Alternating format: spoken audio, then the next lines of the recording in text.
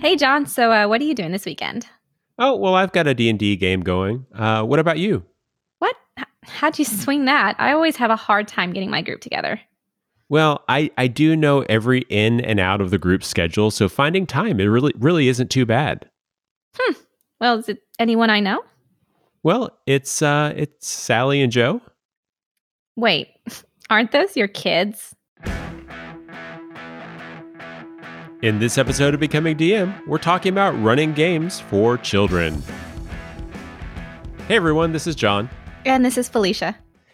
And we're kind of excited about doing this. I've run games for my kids for quite a while, and with everybody kind of being sequestered to their homes, a lot of people are looking at running games with their children at home, or maybe even using online services like we talked about in our last episode to bring in their kids' friends to have a game going. But really, before you kind of go down this path, you should really take a moment to consider who's playing the game. And in my mind, the first thing when you do that is if you're dealing with people that are not your kids, talk to the parents, because you need to make sure that they're okay with them playing the game. I know that when I was younger, there was the whole '80s satanic panic where they thought you were a devil worshiper if Satanic panic. well, but they literally, there were people that thought you were a devil worshiper if you played D&D. There's a catchy phrase for everything. Absolutely. And so I'm sure that there are probably still pockets out there where it might be an issue. Yeah, when I think a thing that a lot of parents are concerned about, I mean, satanic panic aside, is just, the murder hoboing aspect of it, like the slasher part of it. Like, is there any violence involved? To what level? Are there themes or elements that might be too mature for, certain age groups? So that's, of course, something that you want to discuss with the parents first. Now, maybe some parents are like, mine, which I thought was pretty cool, and let me see Stephen King's It when I was 6. And, my love of the horror genre grew from that. So, that's my parents. But, you definitely have others that maybe are not so enthused about that. Yeah, and as we'll talk about here in just a minute, when we talk about determining what tone is appropriate, understanding that hey, yeah, they watch horror movies for fun on the weekends, and if everybody in the group is like that, you might not have to worry about toning your game down from what you would run for adults. Yeah. But without knowing that, you're just kind of in the dark.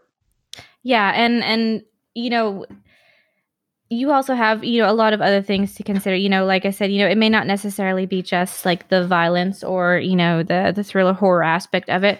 There could be other mature element themes, if there's romance involved, or, if there's other like more adult appropriate things, again, that your children or their children may just not have been exposed to yet, or the parents aren't ready to have them exposed to yet. And those are things that you still need to double check with them. Yeah, I've definitely seen some people posting online looking for, hey, is there a way that I can adjust D&D to where there's not fighting, or is there another game that I would recommend? Things like that. Yeah. So just stuff to keep in mind. Another thing that kind of ties into that is consider the age of the players that you're talking about. Because oh yeah, for sure. When you say kids, you could have anywhere from very young, I consider like 5 or 6 on the scale to be pretty young, all the way up into teenagers. And depending upon where they're at, it's going to determine a lot of stuff about what you're doing, as well as it may determine what game system you play. Yeah, and again, some game systems are better than others when it comes to those particular age groups. And if we're talking about different game systems of play, and like your antagonist, for example, there's limits to like how you want those antagonists to be explained. You have a lot more experience in doing sessions with children. I've never done it. I was tempted to try with my dogs, but probably would not work. But when I was doing some separate research and just kind of trying to get familiarized myself with the topic, one really, really good suggestion was sort of instead of, especially for younger players, was instead of doing like that evil antagonist, inherently evil, your only resolution to this whole adventure is to take him down, is to instead have like the misunderstood bad guy. Maybe it's like some ogre or something like that was like known for stealing things out of the village, but then when you confront him, it turns out maybe he was just lonely or he was doing it for his ogre family, who knows. but allowing it to kind of keep it within the constraints of it's not evil, and there are other ways to resolve this adventure than the combat slasher. You can try and help lead the kids to a different type of resolution that is non-violent and non-confrontational. Mm-hmm. And also when you're talking about that whole bad versus evil thing, it's even though it's something that you and I both really enjoy when it comes to running games for adults, Yeah. keeping that moral gray area to a minimum where it's not Mm-hmm. well, this could be good if you look at it through the right lens. You should probably keep it a little bit more clear cut. Good versus bad or Mm-hmm. evil, depending on how you go there, and going from there. So Yeah. just something to keep in mind as you're considering rolling out a game for children. Yeah, you just want to, I think, keep it straightforward. I mean, obviously things can be argued from different points, but I think, yeah, just trying to make sure that those roles are more clearly defined helps to make it a more enjoyable experience for them. Mm-hmm.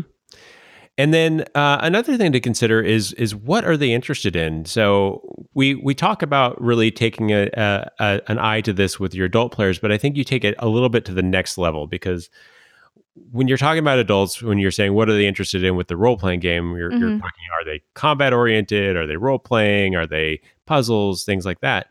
And yeah, that can come into play with children. But there's also a whole matter of, if you've got a group of kids that have never actually played, Mm-hmm. finding a way to get them tied in and interested. And one of the ways that I did this was building a game to the interests of my kids. My youngest, when he was I think he was about 8, he wanted to have a birthday party, and he'd seen his older brother playing role playing games. He said, "I want to do that for my birthday party." Aw. Not a single one of the kids coming had ever heard of a role playing game.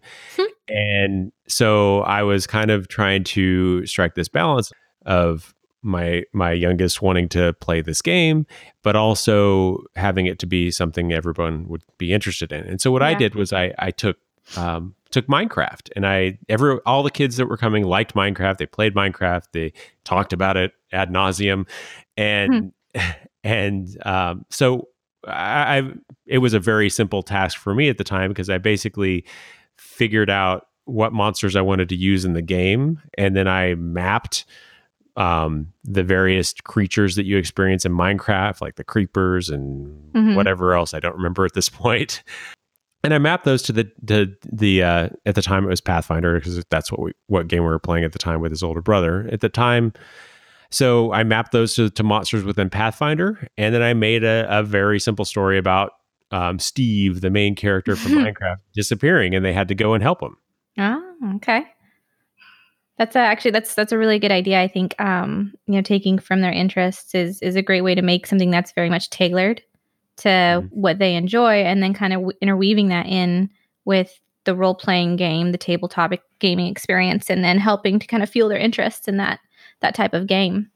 I was also reading that if you wanted good ideas for storylines for like your campaigns, you can also take it generally from very popular like Disney movies or like their other favorite TV shows.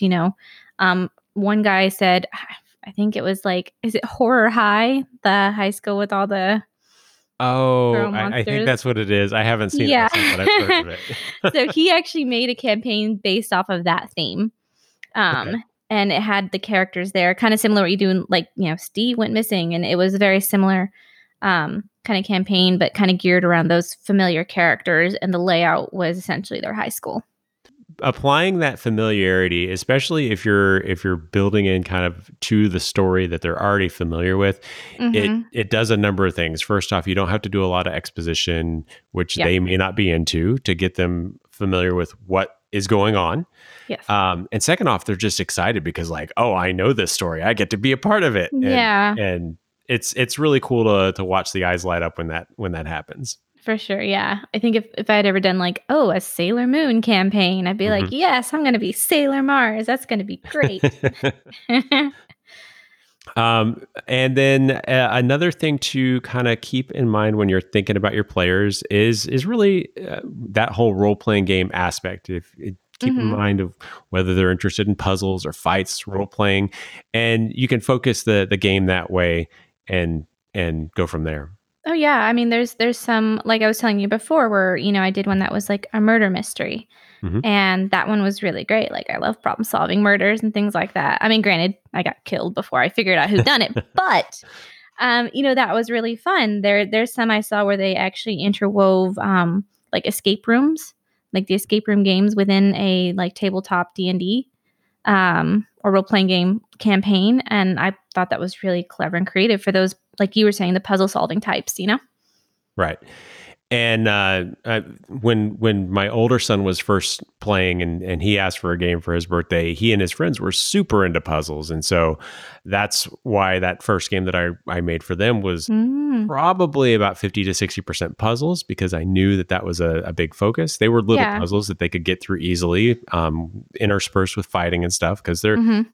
obviously don't want to do that all the time. But by doing that, they walked away like, oh, that was so much fun. When can we play again? Aw. So, but I think that's like things to consider. I think those are things to consider before you really get started. But let's kind of talk about now you've kind of gotten through that and you're getting started, and you've got these kids that are maybe at your house, or you're doing online game. You What's kind poked of him in. what kind of do you recommend as a first step with them? Well, I mean, I think a very similar approach to any new person starting, a tabletop game is just kind of a go, like I say, a back to basics, but a general overview of what your basics are when it comes to the rules of the game. Mhm. This is what a 20-sided die is, and this is your character sheet, and this is what you if you want to explore, this is what you roll. If you want to fight, this is what you roll. Here's your AC, here's your hit points. Call it a day. Maybe a few other things in there, like some faux pas things, like, things that you can or can't do as a player.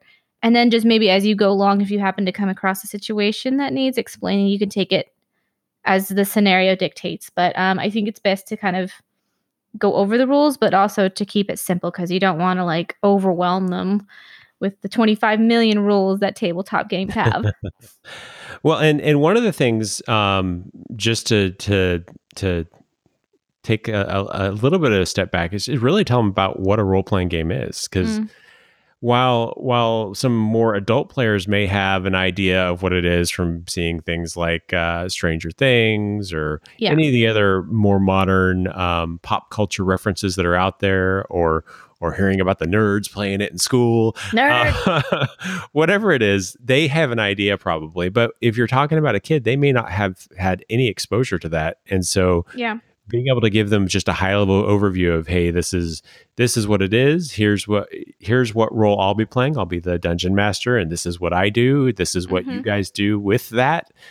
Just to give them an idea of how things are gonna work out. And I think the thing also to keep in mind is that, if they do make some sort of correlation to something else, or like, they connect it to something else, a very common connection is like to video game RPGs, which in a lot of ways can be very similar, but in a lot of other ways, may not be similar. Right. Our aspects of like rolling for initiative and the turn-based things, there's a lot more flexibility a lot of times in video games than there are with D&D. I had a player who had never played D&D before, but he had done a lot of RPGs on video games, so he wanted to see what this was like. But he kept trying to do things at the tabletop scenario that, like, in video games was totally fine. Like, oh, Hmm. combined attack with another player, blah, blah, blah. But, it's like that doesn't really work here, or, if I put up my defense and, it blocks, and that way nothing can hit him for the next blah turns. And I'm like, it doesn't quite work like that. So I think it's important to sort of keep that in the back of your head, that if you have, let's say, a kid that plays a lot of those kinds of games, just to sort of make that distinction for them. Yep. And then to the dice, you talked about a lot of things to do to make sure that they understand which dice is which. Mm. If you have the ability to do this, and by ability I mean the amount of dice which you need to be able to do this, Yeah. is provide them with kind of color coded dice. So Mm. everybody's D20 is purple, everybody's D12 is yellow. And so when you're dealing with this group of players, you can say, hey, I want you to roll initiative. That's a D20. That's the purple one. And Mm-hmm. so by having that visual indicator that makes it easy for them to pick that up and roll that, Mm-hmm. they can gradually learn, and you can stop adding in that's the purple one, and then they're like, oh yeah, that I know the D20, that's the purple one in their brain. Yeah, I And know then which one it is. eventually, All right. and then eventually they can actually learn what the dice are without having the colors. Yeah.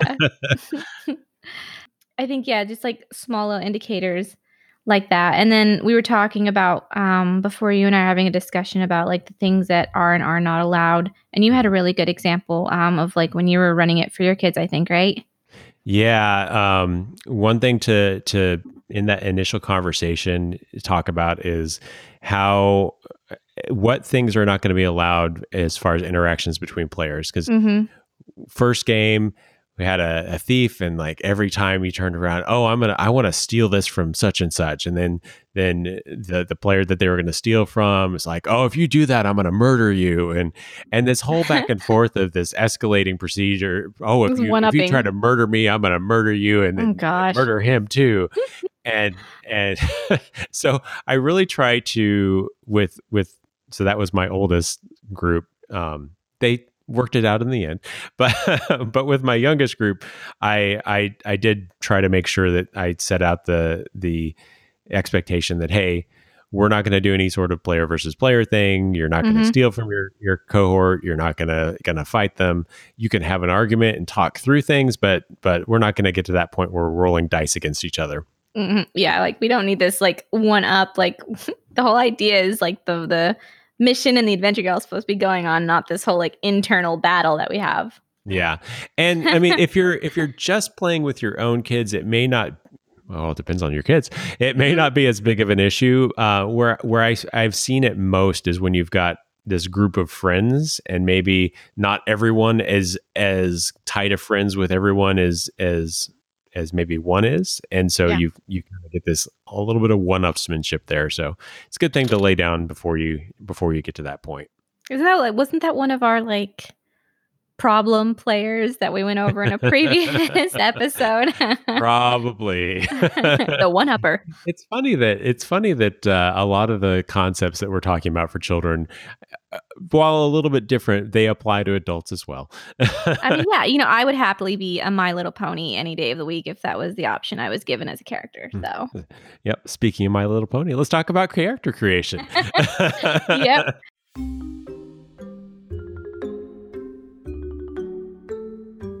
Since we're on the subject of running games for kids, I want to take a moment to say that Darkwind is great for kids to play too. That's right, our sponsor for this episode, Darkwind, isn't just fun for adults, but kids enjoy it too.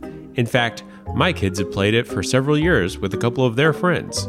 So whether you're looking for an escape for yourself, or you want to give your kids something to entertain themselves, point the browser to play.darkwind.org and get ready to have some fun. And remember, Darkwind is always free, no downloadable content, no add-on packs, and no ads to interrupt your fun. Just go to play.darkwind.org. All right, let's get back to the show.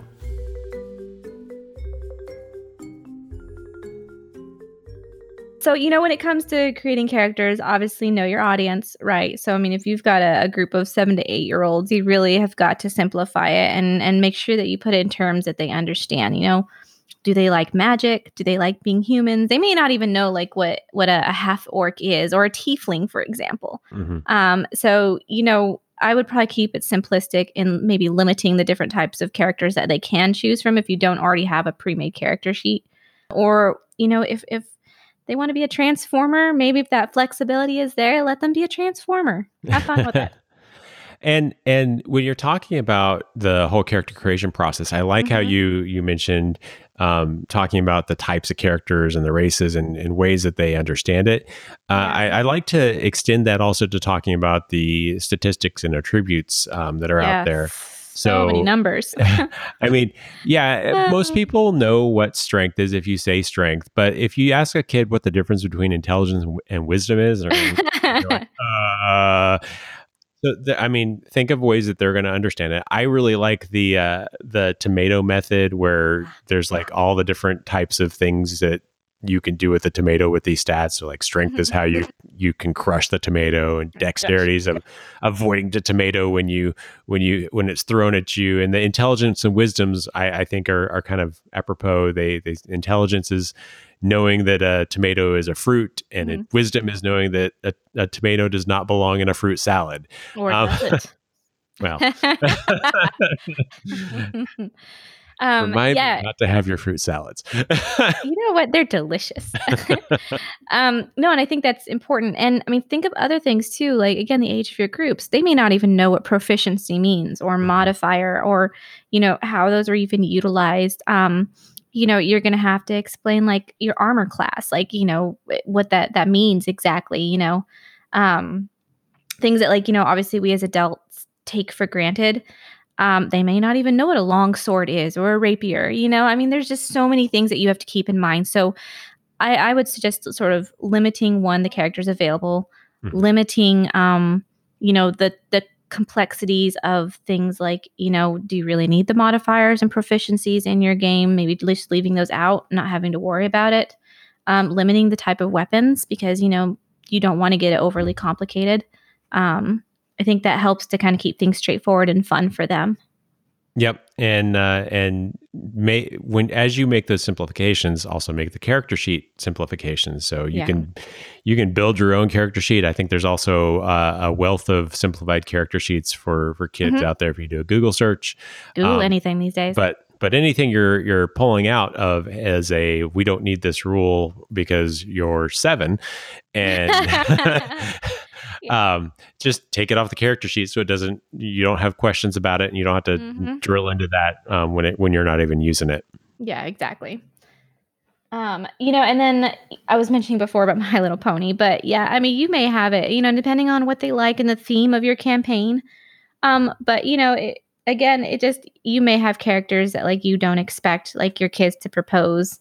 And like I said, it sometimes it's just kind of cool to go with the flow. And, even though it may not necessarily be an option, I'm pretty sure you can fit a My Little Pony in there somewhere. Some sort of like a centaur being that's been modified. Yeah, exactly. They're magical creatures. They count too. And speaking of that, the whole character thing, you can also consider doing pre-built characters. Yes, just to make that beginning process go very quickly. And you can have the conversation with the kids about, hey, what kind of character do you like? You can either describe the types of characters in terms that they understand, or refer back to pop culture references and say, oh yeah, I like the guy like Aladdin. Oh, well, great. Well, let's talk about being a rogue. But also being flexible enough with those pre-built characters so that when they give you something that's maybe a little bit different than what you have built, you can tweak it and adjust it relatively simply to make it what they want. For sure, yeah. And if eventually at some point in time you have your kiddos decide that they're committing for longer terms, like, man, they really had a good time and now they want to keep playing, or even within the same session, it comes to like leveling up. I would go, depending again on the age of your group, sometimes the math can just be a little complex. Status quo for typical D&D Pathfinder, things like that, is that, in order to level up, you have a certain amount of experience points that allow you to get to the next level. But, your 7-year-old may not be able to count that high, once you get to level 4, level 5. So, a really great suggestion that I found was that instead of using experience points, use milestones, or have them level up based off of accomplishments. If they've defeated a certain foe, if they have successfully completed this mission or this adventure, that gets them to the next level, as opposed to worrying about the nuances of counting numbers. Yep. And I actually use milestone leveling in my adult games, and it's in my mind, it's easier to pace the adventure, to be able to say, I want them to be this level by this time, and being able to understand when they're going to level based upon that. So, yeah, for sure. So I think we talked a little bit about character creation. I think we talked enough there. So let's kind of get on to the actual story. Real meat and potatoes of this all. Yeah, and I think when you're talking about playing with kids, you really should look at starting with a one shot, one that's not gonna that you don't have plans of this massive arc for a Hmm. couple of reasons. First off, it's going to take a lot longer than you planned because I bet it will. there will be tangents Hmm. and side quests and all sorts of stuff that they're going to go on or invent themselves. But having trying to at least have some restriction where you're doing it for one game. That way, after that game, you can gauge interest and first off, see if people want to continue playing, and second off, see if they're interested in the thing you've been doing and whether you want more of that or whether you need to change it. Yeah, for sure. And I think, along those same lines, you were saying, like, sometimes a story can take unexpected turns, and sometimes they'll throw things at you that you just were not anticipating. Mhm. And that's just the beauty of the creative young mind, if you will. They're going to make decisions that you just are like, whoa, I was not expecting that to come my way. And that's where, you just kind of goes back to what we were saying earlier. Like, just have that flexibility, just have that, like, oh, I'm just going to roll with it. I'm just going to, yeah, sure. Why not? If you guys want to go save this, kidnapped unicorn instead of going on this dungeon that I probably spent hours creating, it's fine. I'm not bitter. It's fine. Yeah, go for it. Um, but yeah, just let them take those creative turns. Let them kind of explore those aspects. I mean, that is, to be fair, the one of the main appeals of role playing game. Is that that particular aspect, that exploration, that, like, seeing what's out there. Yeah, it may be really tempting to think, oh, well, there are these younger kids, so we need to railroad this thing and keep them on the tracks. Mm-hmm. But I will say that for kids, going off the rails and doing their own thing is going to happen more often. It's going to Mm-hmm. be more rewarding for them to do that if Yeah. you go along with it, because they get so excited that they're actually playing the adventure, that they had a hand in saying that this is what we're doing and things like that. So, No, absolutely. I mean, you're getting them invested into the story. It starts to become their story. mhm. And, when that happens, they get a lot more emotionally attached to it. And that results in like you were saying, a much more rewarding, much more enriching experience for them. That's kind of the whole point. Yep, and if you want them to grow up and be continue to be role players lifelong, Hmm. that's definitely one of the ways to accomplish that. And our future generation of DMs. Exactly. They'll DM me when I'm old and gray. Aw. Old and senile. All right, so let's talk a little bit about running the game, because Hmm. while there's a lot that's similar to running the game for adults, there's definitely some differences and things to Yeah. consider. First off is breaks. Take them. And adults are going to be a lot more used to sitting in the same place for a long time in a lot of cases, because of going to work and sitting at a desk and things like that. Hmm. And kids don't really have, even though they're going to school, they're getting up between classes and everything. So they don't have that. I hate to call it a skill set, but they don't have that life Skills. experience of They being haven't lifed enough. of having to sit in the same place all the time. So frequent breaks, and probably longer breaks as well, because they're going to want to chat. They're going to do their own thing for a little bit. So rather than a 5 or 10 minute break you might have for your adult group, you may end up being 30 minutes or so before you get back Hmm. together. Yeah, and that's totally fine. I mean, again, along the lines of this being their game, it's going to be at their pace. Hmm. I think another thing you had mentioned before was, the time that is actually spent at the game, playing the game itself, is that, you want to make sure that there are limited, if not any, distractions while they're actually playing. And we're not just talking like cell phones and things like that, but there are other things that are not contributing directly to this immediate adventure, this immediate campaign. It's best just to keep it off the table. And this is things like extra dice, extra miniatures, things that they are not currently using, because that will end up, as kids will be, like, start finicking around and playing with things and not quite paying attention to the game. Yeah, and it's not just stuff not related to the game, but to the specific scene you're in. Because if you're Yeah. in this scene where you're doing role playing and there's not any need for miniatures, those kids who, let's say, role playing isn't their favorite, may end up like using their miniature to like interrupt and block everybody's flow and get in people's faces and like, Yeah. I'm attacking you. Like, oh my gosh. So just something to keep in mind. Really pay attention to what's on the table in front of them, because Yeah. if there's somebody that's even not 100%, but 90% invested, that could be the thing that takes them out of the game, Yeah. and into their own world that's not even associated with the game. Yeah, exactly. And I mean, not only paying attention to like the table itself, but like any good DM should do, pay attention to your players. Like, do they look bored? Do they look like they're having a good time? Like, kids are, I think, a lot more emotionally transparent than Mm-hmm. adults. Like, adults tend to be like, oh, I may not be having fun, but I'm going to try and be polite and courteous and may not be as, obvious about how I'm feeling. Kids, Yeah, I don't want to hurt the DM's feelings, so I'm just going to yeah, play through and act like I'm having fun. exactly. But the kids, no. Kids are like, look, if I'm not having a good time, you will hear it. Yep. The other thing I will say is, as the DM, be exciting, be energetic, be animated, more so than you would probably during your normal game with your adult friends. Do those goofy voices. Don't be afraid to be silly, because that's going to really tie them in and give them a memorable experience. Like, oh, you remember when Sawyer's dad did that goofy voice? That was so cool. Right.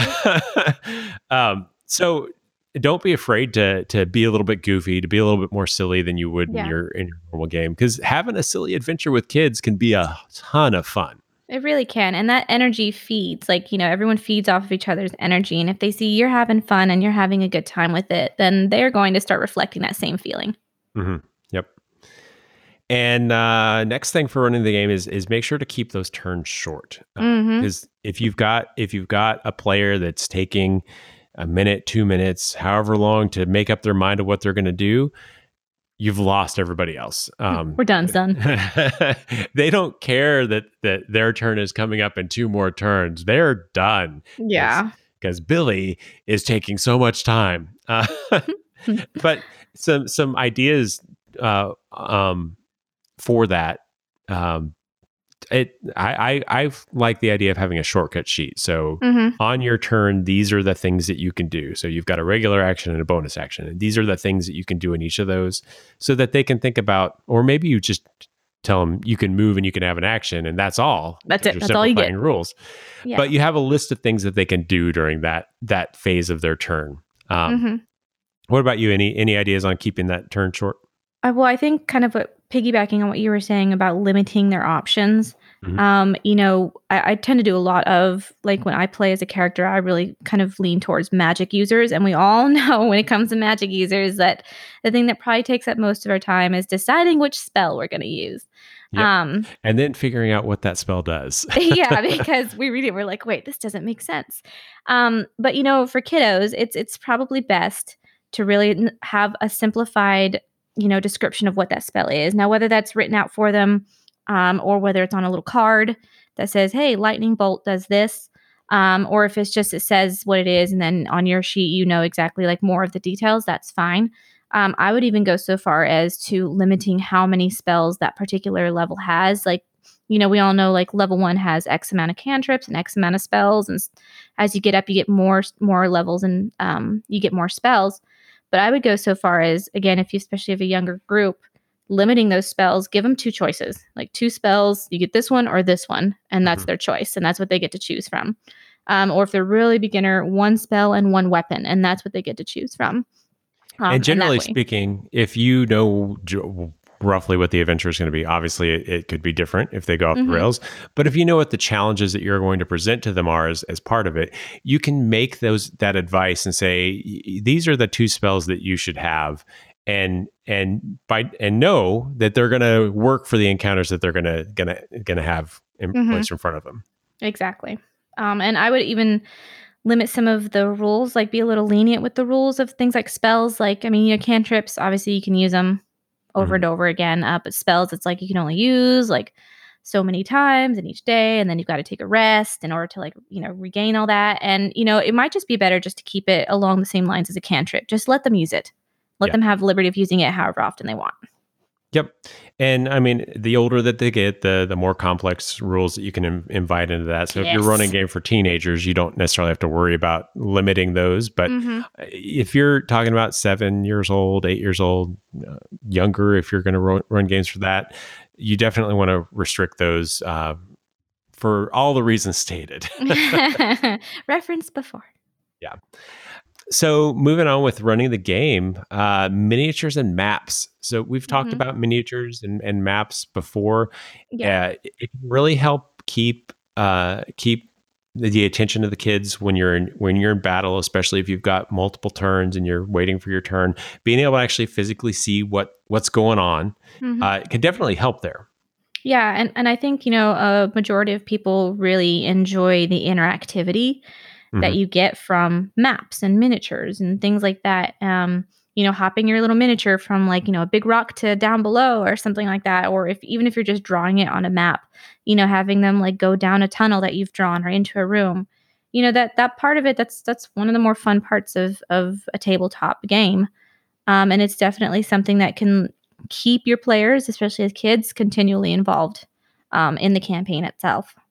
And kind of tying into that whole miniatures and maps discussion, you can also do physical props. And since we're talking about miniatures and maps, you can have scenery that's built onto your map so that they actually have little trees or buildings that they can move their stuff around rather than just a drawn map. I mean, obviously, if you don't have the skill set or the funds to do that, then drawn map is fine. But if you've got those options, that's another way to keep the attention. Now, obviously, we're saying some stuff now that's going a little bit back on what we said to reduce the distraction at the table. But I think in a battle scenario where you've got all this stuff going on, it can really help. And a lot of this, of course, depends on your players. You may have players that, like extra things on the table, even if it's stuff that is applicable to the current adventure, may prove to be a distraction. But you have other players that, because you have these things, the things that they can see and the things that they can kind of measure, engage, and interact with, that ends up being a more enriching experience for them. So obviously, figure out what works for your players. If you're going along and you find those things are a distraction, then as you run the campaign to kind of limit those things. But if you find that they absolutely love it, then let them have at it. And this can be simple things like besides the miniatures, maybe like you have like little treasure chests with gold coins in it, and they actually have to like physically hand over 3 coins if they want to buy something. Or like those little toy weapons, they've got his axe and he's got to play axe and he's like ready to smash or slash things with it. The thing you mentioned before we started recording that I really liked was the card with the picture of the monsters on it. So if they're fighting a kobold or whatever, they again haven't been embroiled in this role-playing game culture, so they don't necessarily know what that looks like. And yes, you can describe it, but having a picture, they all kind of lean in and like, ooh. But really, with any of these props, I think that the thing that you need to make sure of is set expectations of what is acceptable use for these. So if you give them a little weapon, you can't hit your friends with that. Let's just lay that out on the table. You can't hit your friends with that. If you're going to do that, I'm going to take it back. Yeah, you don't need to have this anymore. but setting the expectation. But again, if you have a group that that these will be beneficial to, absolutely use props to kind of pull them further into the game. Oh yeah, and kind of on a comment we were talking about before about scenery. There's a lot of really great crafty, cheap ways of like providing scenery. One guy had his egg carton and he turned it upside down, and it was like things that his players had to jump, from one little egg carton thing to another in order to get across a thing of lava. You have toilet paper rolls that you can use as like pillars, or even if, your kids' toys, like, have them help you build the scenery or the set, or have them bring things for you to use. It's a really fun way to kind of create that scenery for your players. Yep. Well, I think that is what we wanted to talk to today about running games for younger players. Yep. had a lot of fun, and we'll be coming back here in a couple of weeks with who knows what. So until then, stay nerdy, friends. Becoming DM is produced by John Welsh and Felicia Martinez. The show is edited by John Welsh. We'll be back in 2 weeks. See you then.